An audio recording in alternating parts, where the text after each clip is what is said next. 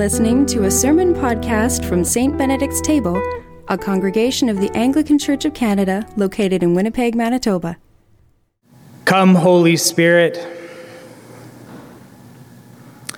Come like a fire and burn. Come like the wind and cleanse. Convict, convert, and consecrate our hearts for our great good and thy great glory. Amen. So there have been a few times in church when the scriptures were read and they just sort of hung in the air.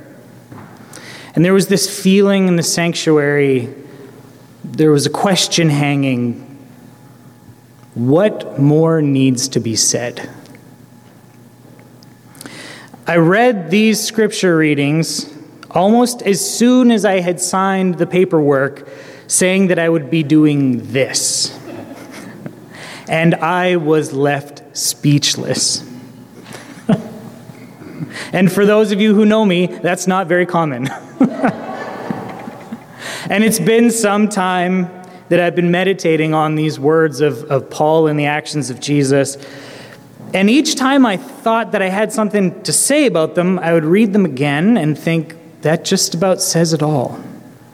Let me kind of sum it up for you. This is sort of the mandate from Paul. Preach the gospel. Do not boast. Do everything for the sake of the gospel that I might share in its blessings. And then become one of whom you want to draw in. Become a servant. And then leave the synagogue, leave the church, visit and pray for the sick, cast out demons, however that might look. For that is what I, Jesus, came to do. That about sums it up. And then eventually it dawned on me. Just because this is my first sermon here as your new priest at St. Benedict's Table does not mean in the slightest that this scripture reading, as perfect as it might be for a mandate for any new priest, is about me. No. Like everything in the Bible, it is about God. In Paul's letter to the Corinthians, it sounds like it would be pretty easy to transfer that meaning and all those things that he described over onto another individual. And I think that would be a good thing to do. But the only thing that gives Paul the ability to say things like, woe to me if I do not preach the gospel, is the power of the gospel itself. Is the life-saving, life-giving power of Jesus Christ himself. And what better story to talk about that power than our gospel reading? Thank you, lectionary. Simon's mother-in-law was sick in bed with a fever. And they told Jesus about her at once. So he went to her. And imagine that he walked in and beheld her pain and felt it himself. And then he took her by the hand and lifted her up. That is the God that we serve. That's the act that gives Paul the capacity to say, woe to me if I don't preach this. And then what does she do? She began to serve them. Now, this has long been one of my favorite moments in all of the Gospels. Forgive me for all the self-reference. This isn't normally how it's like, but tonight we're in a different space. Because I often identified with the mother-in-law. In my first year of university, I found myself going to a Jamaican charismatic church so that I could learn more about the call and response of the black church so I could be a better jazz musician.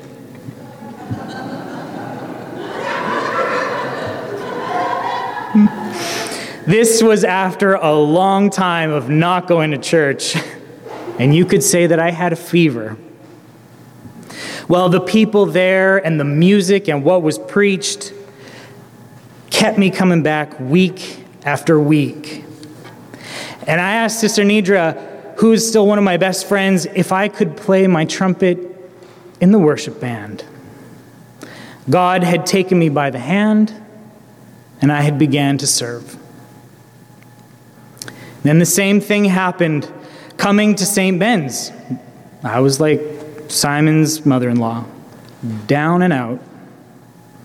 And then Jesus took me by the hand, or rather, the Holy Spirit convicted my heart, so that when that night in the announcements, Jamie made a call to the folks who were sitting in the pews to help fund the summer camp that we helped with every year for a long, long time. I was convicted, and right after service, I went straight to him, and I asked him how I could serve.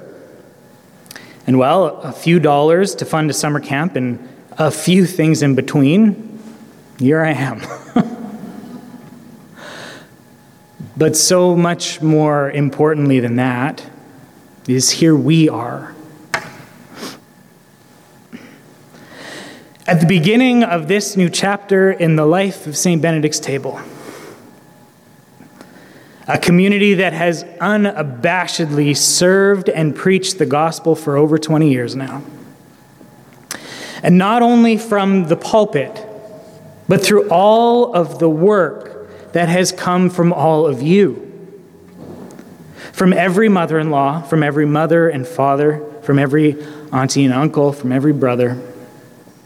From the tome of songs that come from our countless musician writers, from the small library of books and articles that come from our authors, from the small business owners supporting their communities, employees, accountants, educators, counselors, researchers, doctors, nurses, sanitation staff, admin assistants, all working in a way that would make Jesus smile.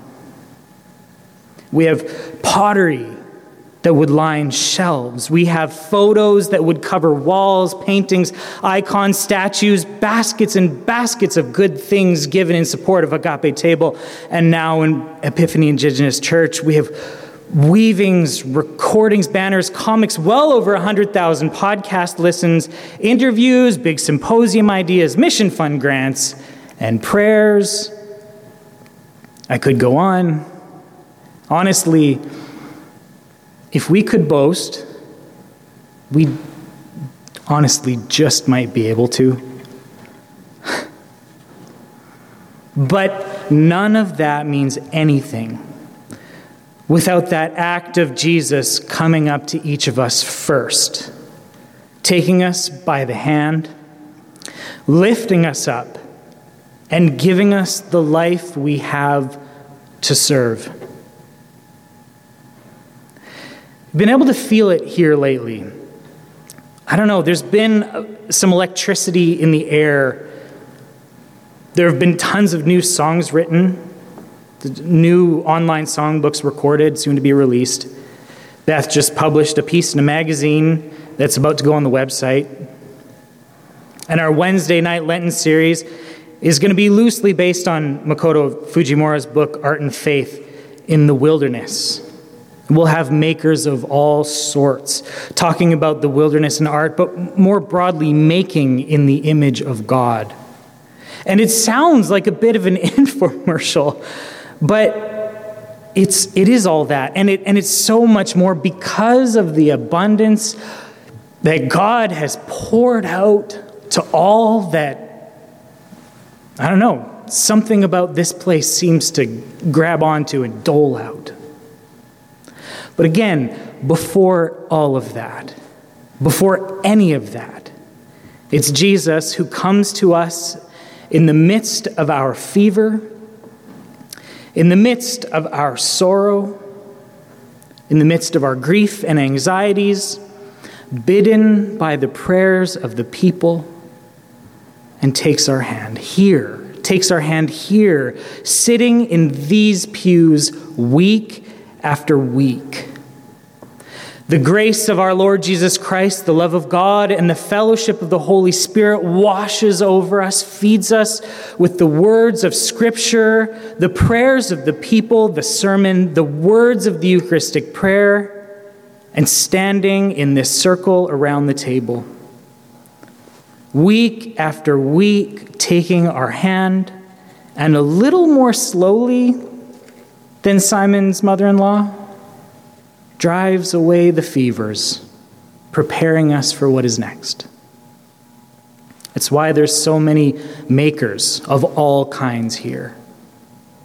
So many people who serve in the image of God in our midst. We have that grace of our Lord Jesus Christ. That grace has washed over and fed this community for 20 years. And it is the gospel message that says week after week, you are enough. What you have to offer this world is good. I can and I will work through you, imperfect as we all are. You are my beloved. What you have to offer is good. I can and I will work my good works through you. Week after week, in these words of Scripture, prayers of the people, the sermon, words of the Eucharist, and especially around this table, we are taken by the hand. Because you see, even though we are taking the body of Christ in our hands at the Eucharist, it's actually Christ himself taking us by the hand to drive the fever, to lift us up. To lift us up gently, back to the place where we can serve, write, paint, make, all in the image of the one who lifts.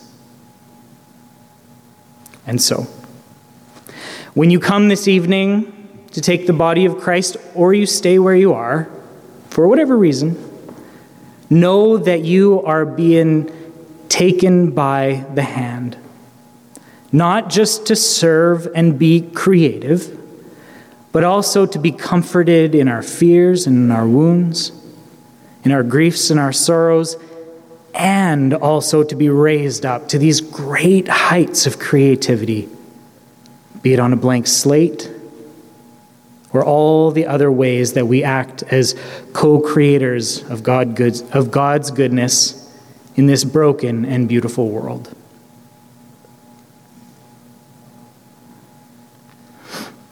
It is an honor that I will never be able to express to be standing here tonight. To listen, to pray, and to lead into this next chapter. To be invited to be a part of times of joy and times of sorrow. To be a part of the dreaming with all of you. To be a part of the dreaming that finds new ways of unabashedly preaching the gospel and offering it as a gift to the world. There could be no clearer message than tonight's reading of what that means to be a servant of the Lord. Preach the gospel. Do not boast.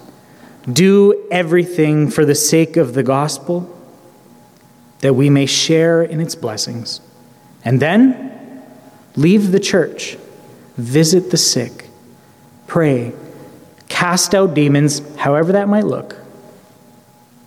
For that is what Jesus came to do and sent us to do. And that is what God is going to do through all of us. Amen. This has been a sermon podcast from St. Benedict's Table. For information on our church and to access the full catalog of our podcasts going all the way back to 2006, visit us online at stbenedictstable.ca. In addition, if you are interested in supporting our online work, you can find information on the website using the Donate button located on the top right-hand corner. Thanks for listening.